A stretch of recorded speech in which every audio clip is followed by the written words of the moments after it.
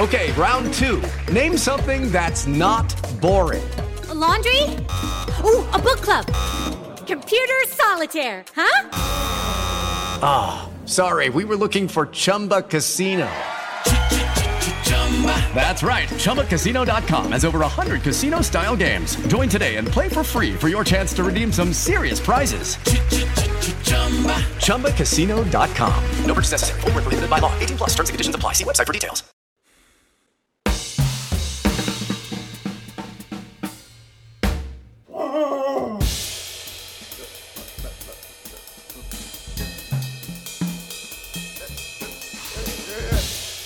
Ladies and gentlemen, can I please have your attention?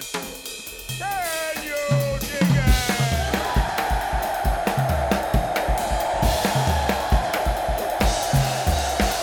it? Greetings, dear listeners. This is Jonah Goldberg, host of the Remnant Podcast, brought to you by the Dispatch and Dispatch Media.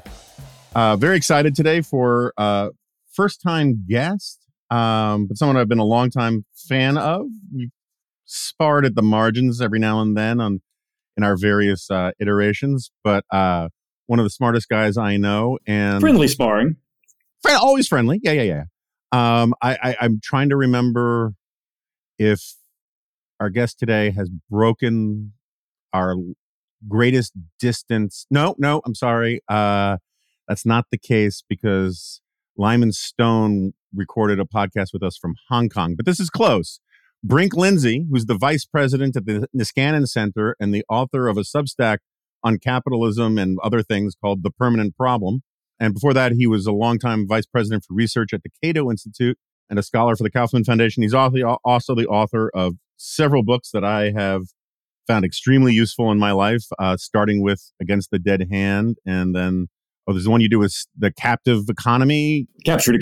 Captured Economy with Steve Tellez. And then there's what was the affluent one? Yeah, The Age of Abundance. Age of Abundance, that's right. Titles stick to my head less than ideas do. So I apologize for that. But Brink Lindsay, welcome to the Remnant. Wonderful to be here. But I'm south of Hong Kong, so I may be farther away, south and east. So okay, well, geography is not my strong suit. Right. I guess that's right. I will have in the comment section, moments after this publishes, several people giving me the Google map coordinates for this. All right, so one incredibly minor question that I've been meaning to ask you for weirdly a couple years now. For context, listeners may not know, but there was a big dust up about this thing that, if my memory is right, you can correct me. I'm totally open to correction. You wrote this big essay about how libertarians need to leave the right and join with sober-minded progressives about how to do good governance and whatnot. And that's sort of, I think, in some ways has set you on this journey to where you are now. But two things that listeners should know, because we're going to refer to it a couple times probably, is the essay used the word libertarian. Correct. Which I argued at the time, deserves special commendation for coming up with a label less euphonious than libertarian. Yes, maybe the ugliest label ever devised. But then the other thing was, and I think, didn't they impose that on you, the headline? Yeah, it was a New Republic. I wrote an essay for the New Republic. This was late 2006. So at that time, people of libertarianish persuasion were pretty much on the outs with the Bush administration. Most had been opposed to the Iraq War from the get-go. I was late on that score, and then there was, it was a big spending period for the Republicans back then. The one big libertarian initiative, Social Security privatization, just completely belly flopped. So basically, there was a lot of rumbling at that time that the longtime fusion between libertarians and conservatives was coming unglued. And this was also at a time when I think the Fox Newsification of the Republican base and then the Republican Party was already underway. So I wrote this piece saying, okay, if fusionism with the right is dying, maybe we should be exploring fusionism with the left. Libertarians have always understood themselves as having a foot in both camps. We have things in common with progressives. We're separated by issues on economic policy, but we're separated from conservatives on really important things. And we've learned over the years how to sort of manage those differences and work constructively on things we agreed with. So maybe we should be exploring this. And this was written at a time when I was becoming really uncomfortable with my longtime association with the right because of its populist turn. So I was interested in seeing if there was a libertarian kind of home to be made on the center left. Right. So that's the context that I just wanted listeners to have. But the actual question I had for you, it has now become almost a cliche to say the left wants to work in the 1950s and the right wants to live there. And my memory was always that that was your coinage. Yes, it is. Okay. So you deserve royalties on that, because I hear that all the time from people saying it as if either they invented it or as if this is something everybody says. And I was pretty sure that was yours. Yeah, I think it's probably the best turn of phrase I ever came up with. But I came with it up with it off the cuff at a Brookings event, and then I put it in that Libertarians piece. Okay, so everyone out there, send a dime every time you use that phrase. You have to send it to Thailand, so the postage is going to sort of negate the whole process. I'll find a worthy charity. Okay, so just do some more scene setting, because we're counter programming here in the States. Tonight is the Republican debate. It's the joy you can imagine it would be. So whenever there's stuff in the news that there's no way we can keep up with on this podcast, we tend to lean heavily into the nerdery. So how do you, if you're doing your own rigorous personal inventory about the libertarian project, how do you think it worked out? And to the extent it did or didn't, why do you think it failed? Oh, it was a complete failure, at least on one hand. On the other hand, but there's ways in which it has succeeded in a subterranean way over time. But as an explicit thing, it was spectacularly ill-timed. It was an outreach to the left right after the 2006 elections, where the Democrats had swept both houses of Congress, and where 2 years later they were going to have a huge win for Obama and have commanding majorities in both houses. And so that was liberals spend a lot of time worrying about why they lose all the time and wondering if they should reformulate and seek new ways to spin things. But that wasn't one of those times when they were worried about that. It was also on the cusp of the financial crisis, which created cross currents in people's thinking about regulation in the state and all sorts of things. Yeah.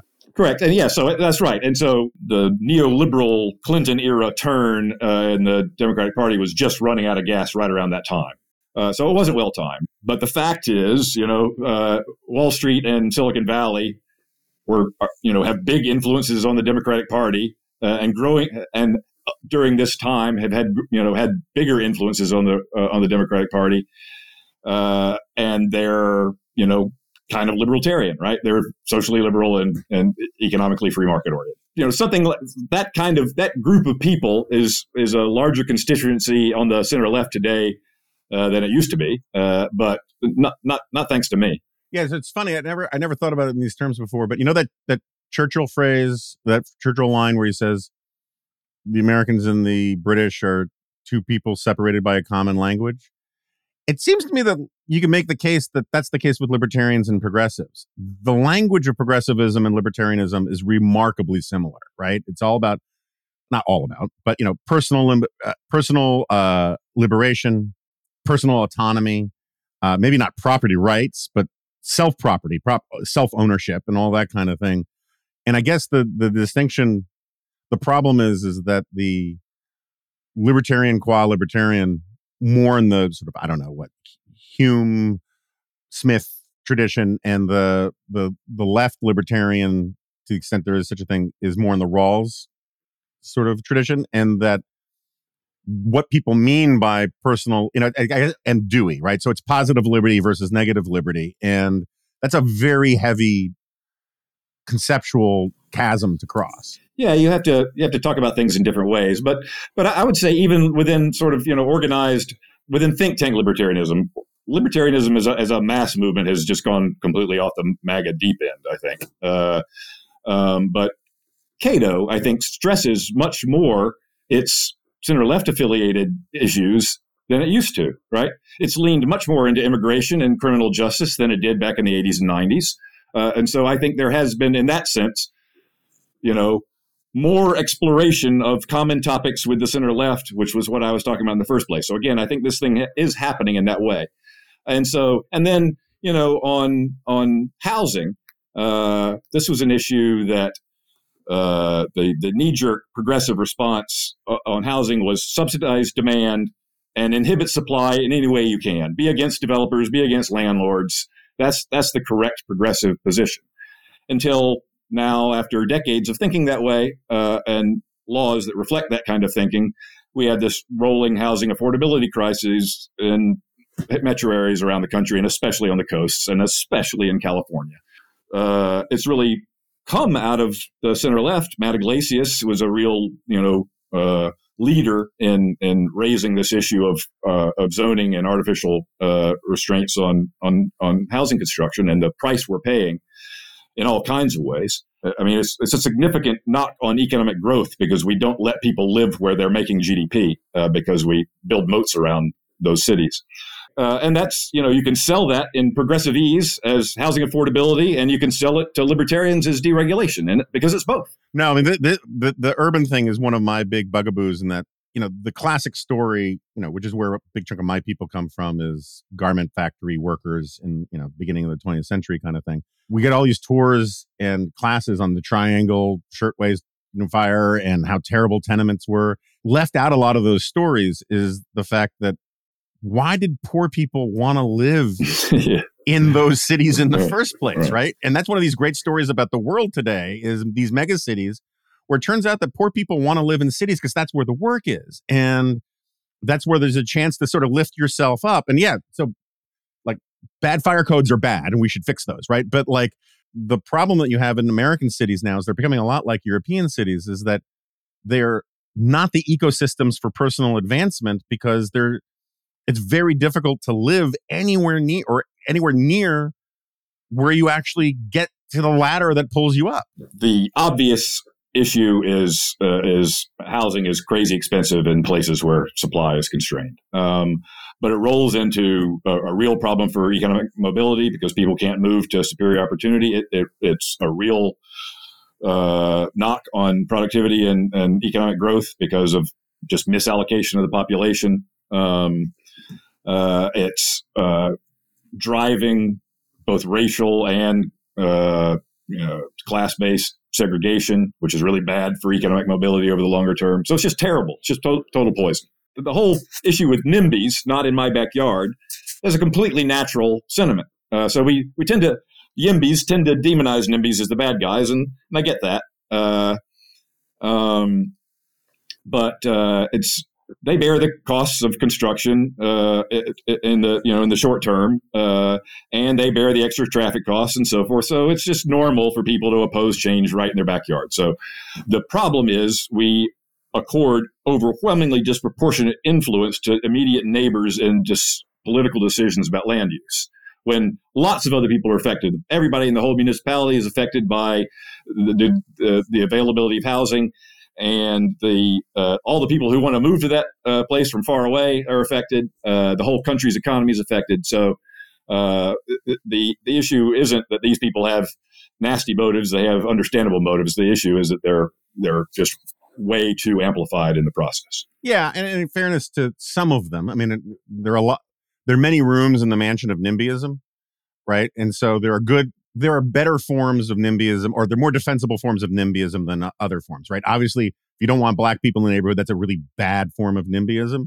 But if 20% of the value of your home is tied up with your school district, and so you have problems with, say, educational choice stuff, or you don't want like this was a big issue for me growing up in the 70s and 80s in New York was the single room occupancy, basically drug addict hotels that they were putting up around the neighborhood. Like, I get the NIMBYism there a lot more than I would for some other things. And so it's an argument, right? I mean, that's the issue, is you have to argue it out.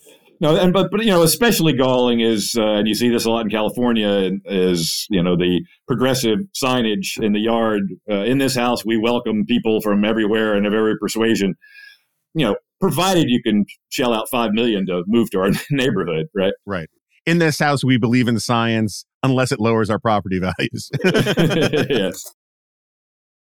Okay, let's take a second to hear from our sponsor. Do you owe back taxes? Pandemic relief is over now. Along with hiring thousands of new agents and field officers, the IRS has kicked off 2024 by sending over 5 million pay-up letters to those who have unfiled tax returns or balances owed. Don't waive your rights and speak with the IRS on your own. They are not your friends. Tax Network USA, a trusted tax relief firm, has saved over $1 billion in back taxes for their clients, and they can help you secure the best deal possible. Whether you owe $10,000 or $10 million, they can help you. Whether it's business or personal taxes, even if you have the means to pay or you're on a fixed income, they can help finally resolve your tax burdens once and for all. So call 1-800-245-6000 for a private free consultation or visit tnusa.com/remnant. That's tnusa.com/remnant. Okay, round two. Name something that's not boring. A laundry? Ooh, a book club. Computer solitaire, huh? Sorry, we were looking for Chumba Casino. That's right. ChumbaCasino.com has over 100 casino-style games. Join today and play for free for your chance to redeem some serious prizes. ChumbaCasino.com. No purchase necessary. Void where prohibited by law. 18+ terms and conditions apply. See website for details. All right, so let's get on to the the more recent stuff. You've been writing a bit lately about the dangers of creeping tyranny and centralization and what to look out for. So why don't you just give me a tour de horizon of that's as French as I get on this podcast. Okay. Of how you see the current crisis. Yeah, so I started this Substack called The Permanent Problem just about a year ago. And it's basically like a serial book up to now because it's pursuing an argument. And it really started as a book idea that I wasn't convinced enough about the thesis to really want to try to write it. If you write a book, you gotta believe in the argument and you gotta sell it, right? You gotta fortify it and you gotta make it bulletproof and you gotta shove it down your readers' throats with its unassailable persuasive logic. But I didn't feel that way about. I felt that way kind of about the diagnosis of what's going wrong, but about how to move from here, I felt much more tentative. And so I thought the sort of exploratory format of a series of essays was much better suited to my state of mind. So, and everybody's on Substack now anyway, so I thought I would play. So it's been very fun. And I called it The Permanent Problem, which is a line from an essay by John Maynard Keynes, published in 1930, called Economic Possibilities for Our Grandchildren, which right in the depths of the Great Depression, he said, folks, this is a temporary bump in the road, barring, horrendous global wars and catastrophes unremitting. And in basically a century's time, we're going to be, he said, a significant multiple of where we are today in per capita income. And at that point, we can basically say that the economic problem, the problem of objective material scarcity, of not having enough food, shelter, and clothing for everybody, is going to be solved. So, and at that point, mankind's permanent problem, how to live wisely and agreeably and well with the affluence that, as he put it, science and compound interest had delivered to you. That's the next chapter. And he predicted that it would be a bumpy ride, that a transformation this fundamental was going to cause a lot of tumult. I had, but then he also predicted that by now we'd be working 15 to 20 hours a week because we would have basically made significant progress towards moving past economic concerns in his very sort of bohemian kind of way. So that was all wrong. But the idea that material abundance didn't solve all problems, it just brought new problems into view. That was one that I knew about already because I wrote a book about it, The Age of Abundance, which was about looking at post-war American history through the prism of the effect of mass affluence on culture and politics. And I told that, okay, we've had this humongous change in the human condition. In the 1950s, the baby boom generations, the first generation of human beings ever raised that could take their basic material needs for granted. So that's something new under the sun. And so if you have that big a change in social reality, you're likely to have big adaptations in culture and politics following suit. And 1964, the year the first baby boomers turned 18, you had the first Berkeley riots, and then there followed the 60s and 70s and all the cultural mayhem and upheaval that followed. So when I wrote The Age of Abundance, which I wrote in the early O's, but really kind of conceived in the late 90s, I saw this Sturm und Drang created by mass affluence as being in the past, something that had happened in the 60s and 70s, and that now by the 90s and O's we had achieved a kind of libertarianish kind of synthesis that the left had gone, had made war on capitalism, and tried, pursued communes and all that, and tried to have radical alternatives to the bourgeois nuclear family, and all of that just completely imploded in the 60s. And so we went back to actually a more market-oriented form of capitalism than we had before, while at the same time, everybody got a lot more socially liberal on issues of race and sex and sexual roles, sexual orientation. I was telling a happy story. But then the 21st century happened, and so now it's basically 20 years since I started writing Age of Abundance. And I had this book idea. Basically, the working title was The Age of Abundance, What the Hell Happened? Looking back in the narrative of that book, it explained there was a dark side and that there were real problems and wrong turns that were unleashed in the 60s and 70s and subsequently.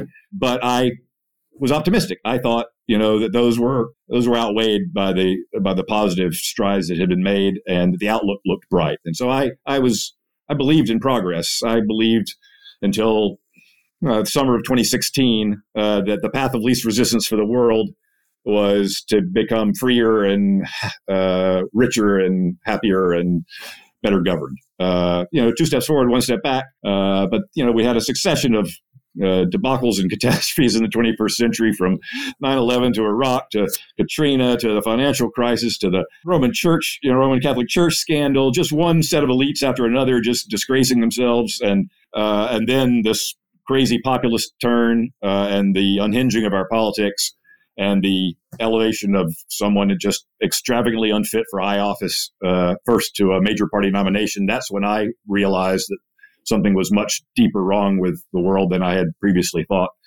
And then for him to actually win, and then for everything that followed. So ever since all that happened, I started looking back at, what did I get wrong? Why had I thought things were going to work out better, and why have they taken this nasty turn? And what do we do about it? And so I've started this blog, Substack, The Permanent Problem, where I dive into, when I'm at Niskanen, we pursue relatively bold but still incremental reforms that are in the politically possible here and now. We self-consciously strive to fashion policy ideas that draw on ideas from both the left and the right so they can be sold to progressives on progressive terms and to conservatives on conservative terms. That's our MO. But in dealing with these issues, and in dealing with issues like regulatory capture or issues of slowing economic dynamism, I saw that there were much deeper forces that weren't approachable in talking about in day-to-day policy discussions. So I wanted to dive deeper, and I've been doing that on this Substack. As far as sort of recently, I've been talking about the centralization of and rationalization of social existence that's basically happened since industrialization, that the scale of human activity became superhuman, right? We started building these huge factories that produce things at superhuman speeds, and we had huge divisions of labor with strangers who didn't know each other, only bound by abstract rules and norms. And so we built this huge Gesellschaft on top of the old organic face-to-face Gemeinschaft. And that's an old story, right? But it takes a continually evolving turn. one of the things that grew out of having this large-scale capitalism was you needed a large-scale managerial class to run all these complex economic activities and coordinate between them. And that creates a demand for a whole lot of college-educated people. So the whole educational profile of the country changes, and the cognitive cultural profile of the country changes as it moves into information economy, knowledge work, and being a white-collar existence as opposed to a rural or blue-collar existence. And this managerial class has grown to be the dominant class in our society, and it sees everything as a management problem, and it wants to take care of all of us and see everything as a problem to be optimized. And so as a result, I think by having outsourced so many of our responsibilities either to the market or to the state, we have lost that kind of down in the trenches, small scale, face-to-face community organizing, problem solving that used to be just completely second nature to Americans. So I brought all this up in the context of I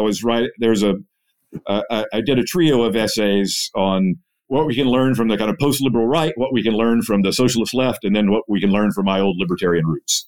We already have this world where we're all super hyper-specialized and know how to do one thing that we get our market income from, and don't know how to do too many other things. How does this lead to tyranny? So we have this kind of growing administrative state, some of which is parastatal and located in, human HR departments in big companies. I like that. I like the term parastatal. I'm going to be using that a lot. So, but our lives are increasingly managed.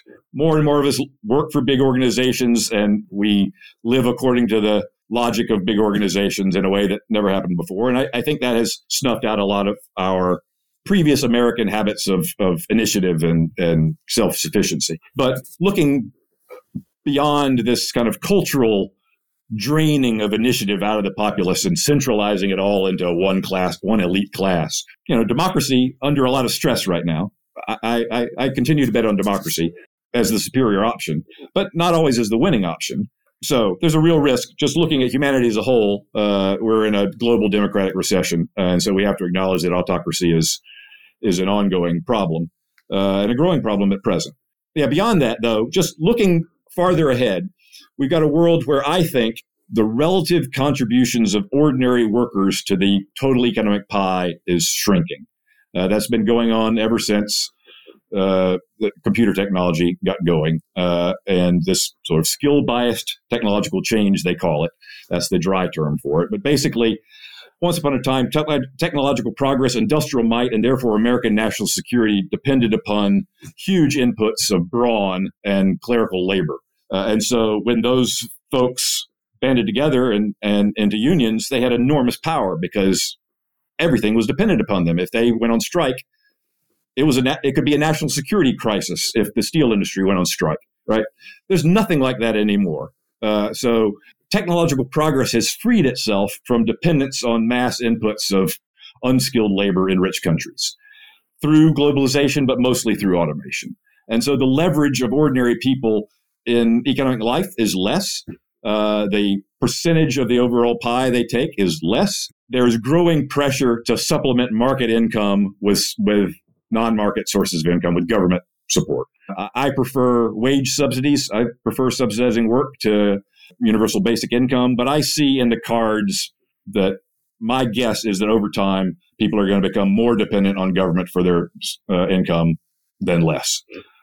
At the same time, we have government perfecting ever more diabolical ways to surveil us, and now AI enabled to read your emotions and but to know all your habits from your phone usage and so forth. So, and China is already starting to put this into effect in really Orwellian ways. But again, with parastatal organizations, you can imagine this kind of move towards a social credit system where right think is encouraged and wrong think is minutely observed and punished. So I worry about our growing dependence on government and government's growing ability to be an effective panopticon. Put those two things together, and I worry about the prospects of individual liberty over the next 100 years. Yeah, so there's a lot going on there. It's kind of a movable feast. So let me just do this Jeopardy style of making a couple statements in the form of a question, and you can pick them up wherever you like. It seems to me that on the mass affluence thing, the problem with the Keynesian analysis about mass affluence is that because human beings by nature, when they're born into societies, they take the existing society as the baseline and they take it for granted and they feel entitled to it. And so trying to convince people you don't understand how rich you are is very difficult to do, right? And I think because of his particular ideology, he was completely blind to the possibility that people could find self-actualization on the job. And a lot of people have. So that's, working hours have gone up, among the top 10% of workers. A lot of that is because those jobs are incredibly demanding, but also incredibly exciting, fulfilling, challenging. And, you're a master of the universe. So, and he could not have imagined that kind of motivation. He didn't imagine that women were going to want to get out of the house and start working. Right. And there's also the side point that when you see the other mediating institutions of society, the other, little platoons, whatever label we want to put on it, that provide people meaning and stuff, as those atrophy, the significance and importance of people's work is only going to increase because it's the institution that they are going to be drawing the most meaning from, right? I've been meaning to write about this for a long time, about how the real source of fulfillment is multiple forms of identity, not singular identity. And the only way you have multiple forms of identity is being parts of multiple institutions. I wish I practiced more of what I preach on this, but I think it's the correct observation regardless. So I have this theory, which I've tested a couple times, I want to throw by you, is that one of the reasons why we get culture wars as much as we do, you thought they were going to abate in the mid-aughts, and they have not. I'm here to inform you they have not. Is that in an age of mass affluence, and I do agree with you about the mass affluence part. By any objective measure, right, our poor people are very rich compared to poor people in any other era, right? It's not a politically useful thing to tell poor people because poverty is subjective, not objective in people's brains. But right now, poor people are fatter than rich people, and it didn't used to be that way. Right. But that said, I've really become sort of obsessed with Fred Hirsch's concept of the positional good, which is a little different than the Veblen good, but very similar also, insofar as status, cultural esteem is a positional good. There can only be one kid in high school who's the best basketball player, right? And there can be only one kid who's the most popular. Similar in society, there can only be one set of elites, really, be multiple, but they're going to be related, who are considered the elites that define what the priorities of society should be. And other elites are very, very resentful of that. Right. And there's one best part of town. There's one, coolest restaurant. There's one hottest vacation spot. There's always that kind of scarcity. And as Fred Hirsch wrote back in the 70s, I guess, it's bulking ever larger in economic decision making is pursuit of positional goods as the basic goods just get cheaper and cheaper. Right. And that's why you said people can't live.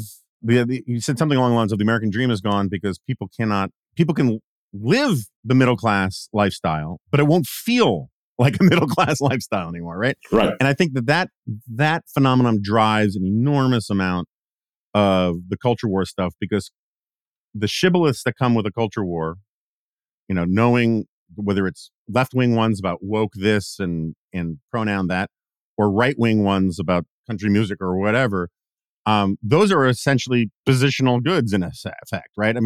This idea of someone wrote this first, but that woke language, which I'm just using conventionally, I'm not trying to make an editorial point here, is kind of a Veblen good, right? It's like it signals to people that your parents were rich enough to drench you in an educational meritocratic environment, right?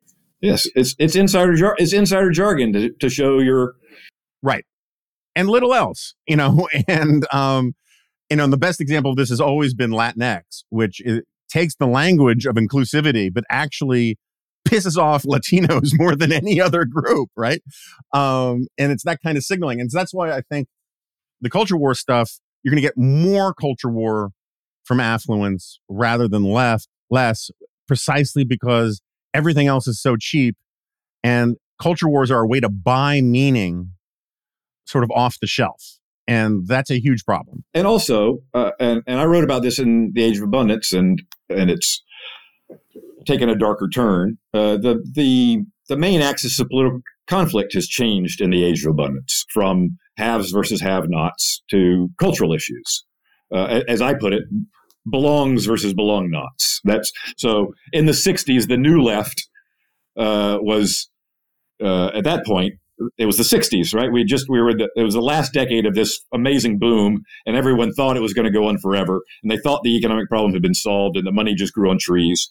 And that the only economic problem was pockets of poverty in Appalachian inner cities. And the working class were, well-heeled, 2 cars in the garage, a bunch of, retrograde racists. They're not our guys. So instead, the egalitarian impulses of the left looked for people who, instead of people who were without, because that wasn't a pressing problem anymore, people who were culturally without, people who were excluded from the cultural mainstream, and in some way, their identities were not given full expression and were oppressed. So obviously, civil rights kicked the whole thing off and gave the whole thing its vocabulary. But then, the women, the feminism following suit, and gay rights, and et cetera. And then, migrant workers, prisoners' rights, anybody who was marginalized became the object of left of center concern. And that then made it pretty much impossible to have effective have versus have not politics anymore, because the working class was now split. It was split between the constituencies of the Progressive Democratic Party and the white working class, which has now gravitated overwhelmingly to the Republicans. So having politics about what most people agree on, which is we need more stuff, that politics has been precluded by the reorganization of political conflict along cultural lines and along demographic lines, where you can't compromise, you can't make your identity go away. Where it's very easy for this kind of politics to get toxic, and that's what's happened. Yeah, I mean, I think that I've been reading too much Rene Girard, and it gets into my head for a little while, and then it spills out my ears. But I think if you're going to find an intellectual wrong turn, and I want to ask you about intellectual history stuff in a second, because I've changed my views on intellectual history more than almost any other thing. But as an intellectual, emotional, cultural product, I think the real wrong turn was, not to sound too Nietzschean here, but was in the glorification of victimization. It's a cultural thing. It's not just the left-wing thing. A lot of right-wingers love to talk about the left is just obsessed with victimization. There are very few people in my email and Twitter threads more obsessed with victimization than right-wingers, and about their own victimization. It's completely jumped over to the right now. Yeah. I mean, and the blood-brain barrier, I think it's in the water supply in America in a lot of ways, right? It manifests itself in different ways. And, and it's, hardcore, just cartoon villain segregationists in the 50s, they saw themselves as victims. So, right. It's not, it's an old story, I agree, but it's become institutionalized in a way. And so you have this idea that somehow there's great status that comes from being a victim. And so then you need the state and or the elites, so the people who control the commanding heights of the culture, to recognize your victim status and that's the positional good now. And that's what people want to argue about. Are small town white guys the real victims out there? Or or black people, or are gays, or are transgender people? And everyone's arguing about, in this attention economy run politics, who deserves our nationalized sympathy, our strategic sympathy reserve. Who should we untap it for? And that's, I think, the problem. Yeah, it's just an ongoing, never-ending, 24/7 relative status pissing contest. Who's up, who's down, and you can't get up without putting the other person down. So it's an inherently zero-sum politics. So it's just awful, and it's tearing American democracy apart. Yeah, and I don't. The only way to get out of it, I can see, are exogenous events that I do not welcome. I might have thought that a killer pandemic would have made us all band together, but it sure didn't.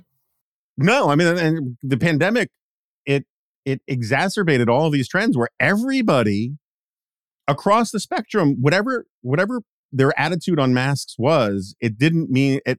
they all felt had license to feel like they were the victim for their position on masks or vaccines. And the conversation about it was just too stupid to revisit. But on intellectual history, so when I was listening to you sort of lay out your evolution or you're thinking about this on your Substack, I'm sure you wouldn't disagree. I heard from every third sentence Joseph Schumpeter crying out, right? And by extension, James Burnham. And the whole managerial class argument, the new class argument. My roots go intellectually to the first wave neoconservatives who were, contrary to popular perception. I've been going back and reading a lot of old public interest and commentary articles when I was reading about this. And so I'm somewhat obsessed with different theories of the new class, but they all basically derive by one step or another out of Schumpeter.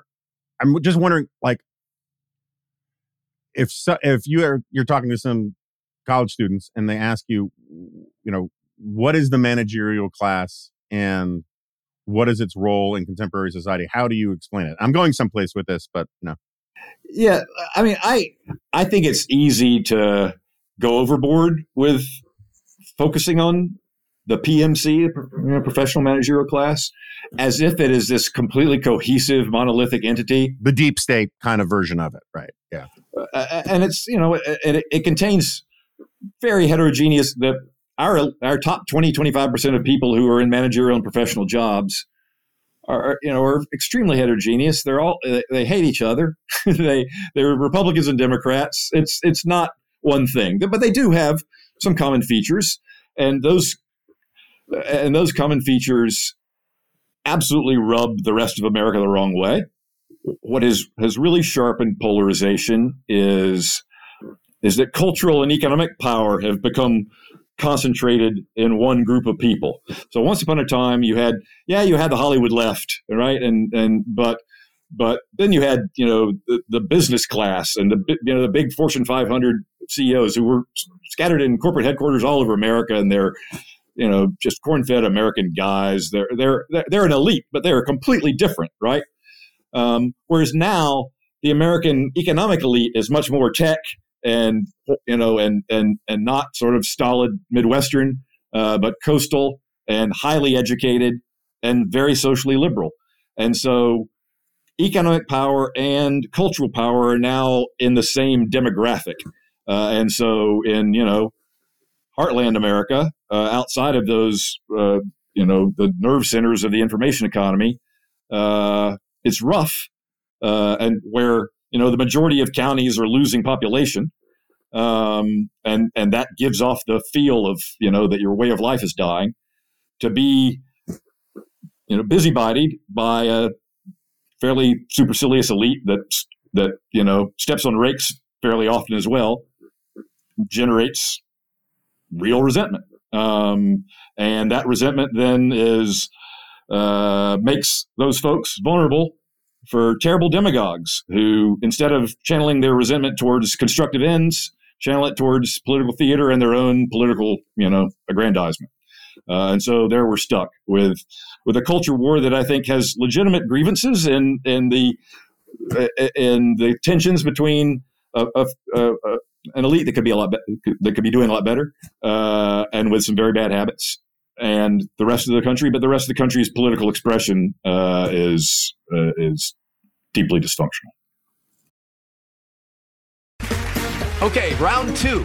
Name something that's not boring. A laundry? Ooh, a book club. Computer solitaire, huh? Ah, sorry, we were looking for Chumba Casino. That's right, ChumbaCasino.com has over 100 casino-style games. Join today and play for free for your chance to redeem some serious prizes. ChumbaCasino.com. No purchase necessary. Void where prohibited by law. 18+ terms and conditions apply. See website for details. Okay, round two. Name something that's not boring. A laundry? Ooh, a book club. Computer solitaire, huh? Ah, sorry, we were looking for Chumba Casino. That's right. ChumbaCasino.com has over 100 casino-style games. Join today and play for free for your chance to redeem some serious prizes. ChumbaCasino.com. No purchase necessary. Void where prohibited by law. 18 plus. Terms and conditions apply. See website for details. So, all right. So on this intellectual history stuff, because I learned a lot of intellectual history stuff from you. For example, I always give you credit. Like it was in Against the Dead Hand, where I first learned about looking backward, the Edward Bellamy stuff, and I've pulled on that string a lot. But I still love intellectual history. I still think ideas matter a great deal. You know, my friend George Will likes to say that small, committed, ideological minorities move the world. And there's a certain sense to which I agree with that. I wouldn't call this podcast The Remnant if I didn't have some belief in this. At the same time, I've come to think of the way people do intellectual history, including myself at times in the past, as fundamentally flawed in the sense that we like to look, people who like intellectual history, we like to connect dots. And so Rousseau said this, and then these things happened in the French Revolution, and they all credited Rousseau, and so therefore Rousseau is the author of these things. Right. And James Burnham or Joseph Schumpeter said these things about the managerial class or the new class or whatever, and so therefore these things are in some way epiphenomena of their writing or their thought, when in reality they're just noticing things. Correct. And articulating them better than anybody else has. That's right. Or in the case of Rousseau is offering arguments that people need a trademark for, right? It's sort of like I go back and I look at Herbert Crowley, who I think was wrong about a great many things. Very smart, though. Or you look at an even better example. The example I always use is, you ever read Charles Reich's Greening of America? Yeah. Arguably one of the worst written books ever, right? But a law professor. But people needed some sort of like Mao's Little Red Book. They needed something to wave to say, see, this proves my stuff is right. My views are right. My movement is the thing. This is the thing that time has come. And so it turns out that a lot of intellectual history are lagging indicators that we use as sort of die markers for these things, and we give them more credit than they deserve. How do you look at it? Like the cause? I'm not saying it's all causality one way or the other. It depends on the specific circumstances. That's what we call it history. But how do you look at it? Yeah. In my youth, I was much more interested in intellectual history than any other kind, and thought those were the levers that moved the world. And I believe they are in a sense, right? But in a much subtler sense than idea causes world event. There's a wave, there's something happening in society. This intellectual reflects, it's going on in his head too. He can give voice to it than other people around him, but the other people around him are actually doing the stuff to put that wave into effect.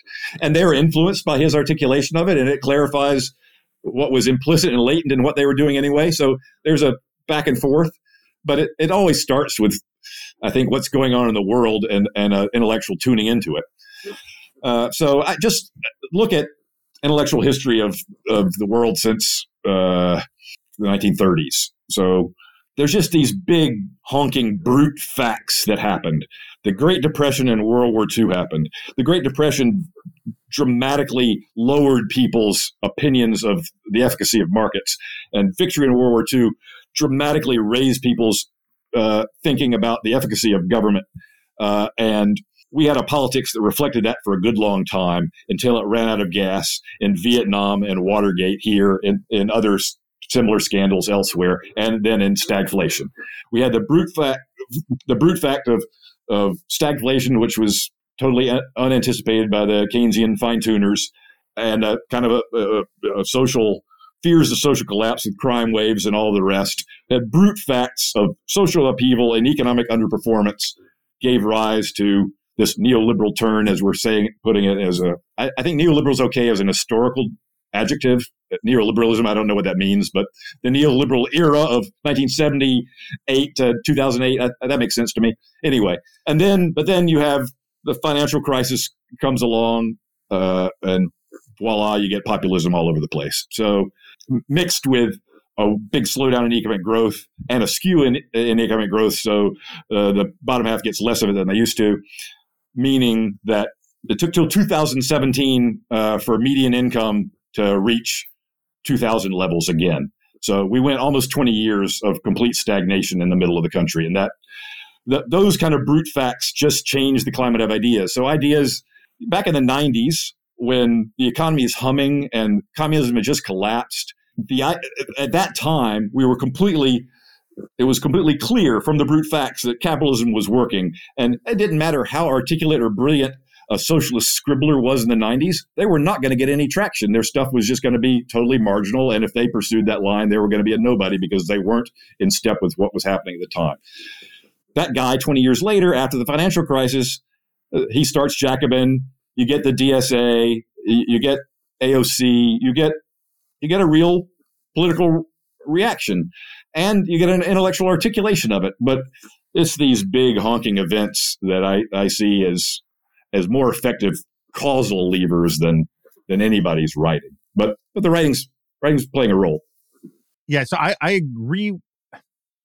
Who was the British Prime Minister who says, when he was asked what are you worried about, he says, events, dear boy, events, right? I can't remember who it is. I agree with you about the importance of events. It's funny. One of the things, I for years, I hated generational stereotyping, and I still kind of do, but I've given it I have newfound respect for it because Jean Twenge, who does a lot of this stuff, she reconciled for me the thing that makes it complementary, spelt the correct way, with my views about technology driving culture, which is she says that generational differences have very little to do with events. Like the event theory of generational differences is generally wrong. It's changes in technology, right? And so some events like World War II brought about many changes in technology, right? But I look back at the last 40 years, and it seems to me that of the problems that you and I are talking about, the breakdown in institutions, the sort of rise of monocultural imposition of capitalism and all of these sorts of things, this has less to do with the actual intellectual constructs around it and more to do with the physical products these things produce. My colleague Yuval Levin, points out all the time that part of the problem with the decline of institutions is that we forget that institutions, we talk about how we miss institutions as these places to find meaning and purpose, but no one starts an institution to say, hey, we need to create some meaning and purpose. Right. What they start an institution to say, hey, we need to divert this river. Yes. Or we need to build this barn. Or Right. we need to help the poor people in our community, right? There's goals to it. Technology combined with the managerial class that turns everything into a professional project rather than a civic project or a voluntary project, that's technological change that deprives people of avenues to find meaning and purpose working with other human beings. And I think that those places, those kinds of nooks and crannies of civil society are the places where people find meaning and belonging and the things that make them not look to Washington or to their screens to fight about meaning and belonging. And I don't know how you fix that. I don't know how you create meaningful institutions that provide real value that can't be done by technology or by union workers paid by the government. But that's sort of what society needs most. Yeah, so that's where the kind of semi-radical prescriptions I'm coming up with on the Substack, sort of wooliest part of my current thinking, is on this subject. And I believe we very much, for a whole bunch of different reasons, need to demassify society and somehow or another reinvigorate smaller scale, local, from families to neighborhoods to smaller communities within metropolitan areas, and we need to give. I talk about an economic independence movement, a movement to instead of giving everybody a check, come up with some kind of successor to the Homestead Act, where you encourage people to provide for themselves at a community level, and you encourage projects for more community self-reliance. However, this could take shape, and I'm not convinced that my ideas for how it might take shape are the best ones, or and I'm certainly not convinced they're the ones that are going to happen. But I think that right now we see, especially outside the elite, society is just sort of literally disintegrating. People's commitments to all the institutions that give life meaning, work commitment is degrading in the less college-educated men. Commitments to family is degrading, obviously. Community activities are down. Church going is down. Everything that glues people together and gives them meaning in their lives, other than successful careers, is falling apart. And so we have to figure out some way, give people at the local level actual practical functions that their cooperation accomplishes. It's that actually solving real problems, not searching for meaning, but finding meaning in solving problems together. That's the magic ticket. How I've got ideas on the blog about how that might take shape. I continue to explore those, but that direction to figure out how to reknit society from the ground up, and especially focusing on the folks who need it, folks outside the elite. That's where I think some of our biggest challenges lie. All right, I know it's late for you in Thailand. It's only 10 a.m. here. What time is it there? 9 p.m. Oh, okay, it's not that late. All right. Yeah, it's all right. Big picture, just to close it out. We are not opposed to what they produce regularly at the Commentary Podcast, which is Crushing Morosity. But it's not a feature of this podcast the way it is over there. All said and done, are you hopeful? I try not to use the word optimistic. Yuval Levin says I'm not supposed to use optimistic because it denies me of agency and participation in making things better. But are you bullish on the future in general, or are you living in Thailand because I'm running away? No, because you're running away.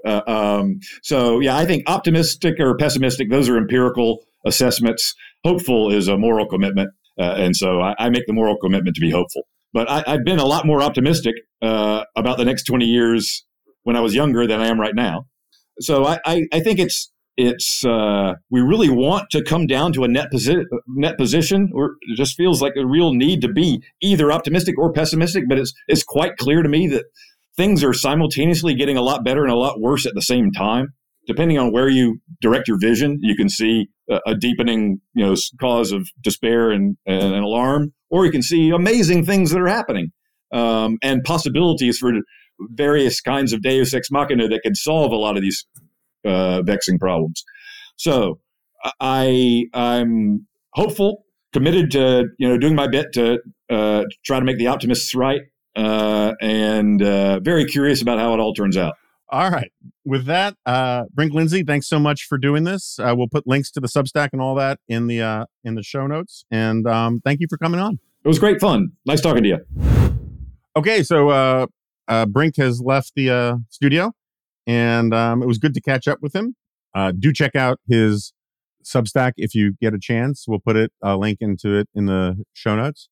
Obviously, we see eye to eye on a bunch of things, which is kind of funny, given how I really did go hammer and tongs against libertarianism back in the day, in part because of that stuff I was hinting at with the difference between positive liberty and negative liberty, or Rawlsian sort of libertarianism, which is, or Deweyan libertarianism, which is really not libertarianism as people understand it, because it envisions a very strong role for the state to sort of liberate people and manage their lives and help them fulfill themselves and find personal and social justice. And the people who are actually attracted to libertarianism as we generally understand it just stop short of that stuff as a first principle. But I can talk about more of that on the Ruminant or elsewhere.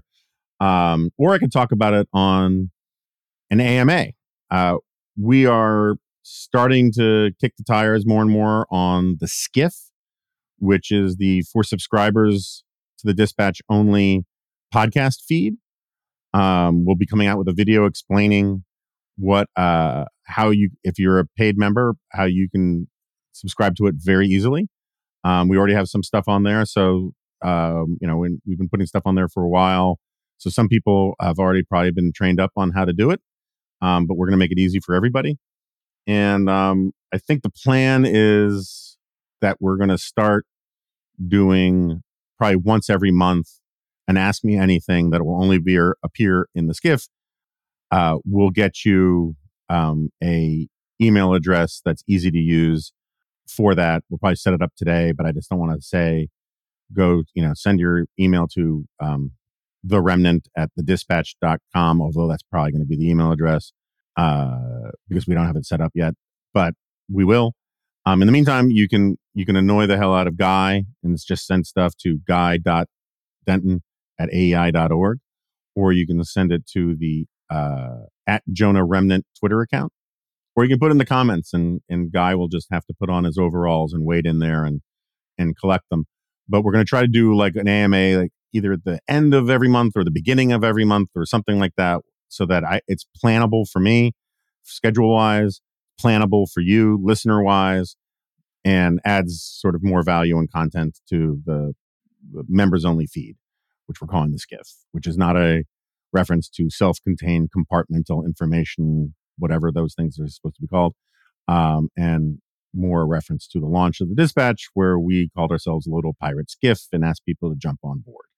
And so if you jump on board, you get to listen to the skiff. See, it's wordplay. Other than that, I do have a lot of thoughts on the stuff that we were talking about, and but I will save those. Obviously, on the Dispatch podcast, we're going to be talking about the debate, which is again tonight. Should be interesting. Whether it's relevant is another matter. And as Chris Starrett was saying last night on Dispatch Live, which you'll be able to listen to in the skiff, so far, the ratings for the first one suggest that lots of Republicans are still interested in kicking the tires on other candidates.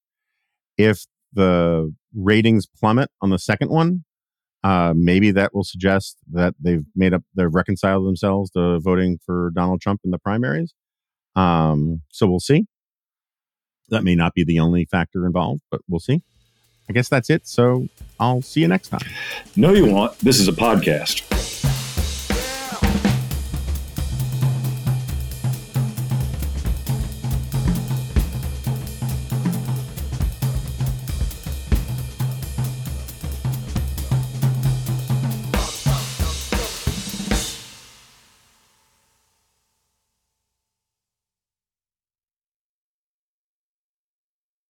Lucky Land Casino, asking people, what's the weirdest place you've gotten lucky? Lucky? In line at the deli, I guess? Aha, in my dentist's office.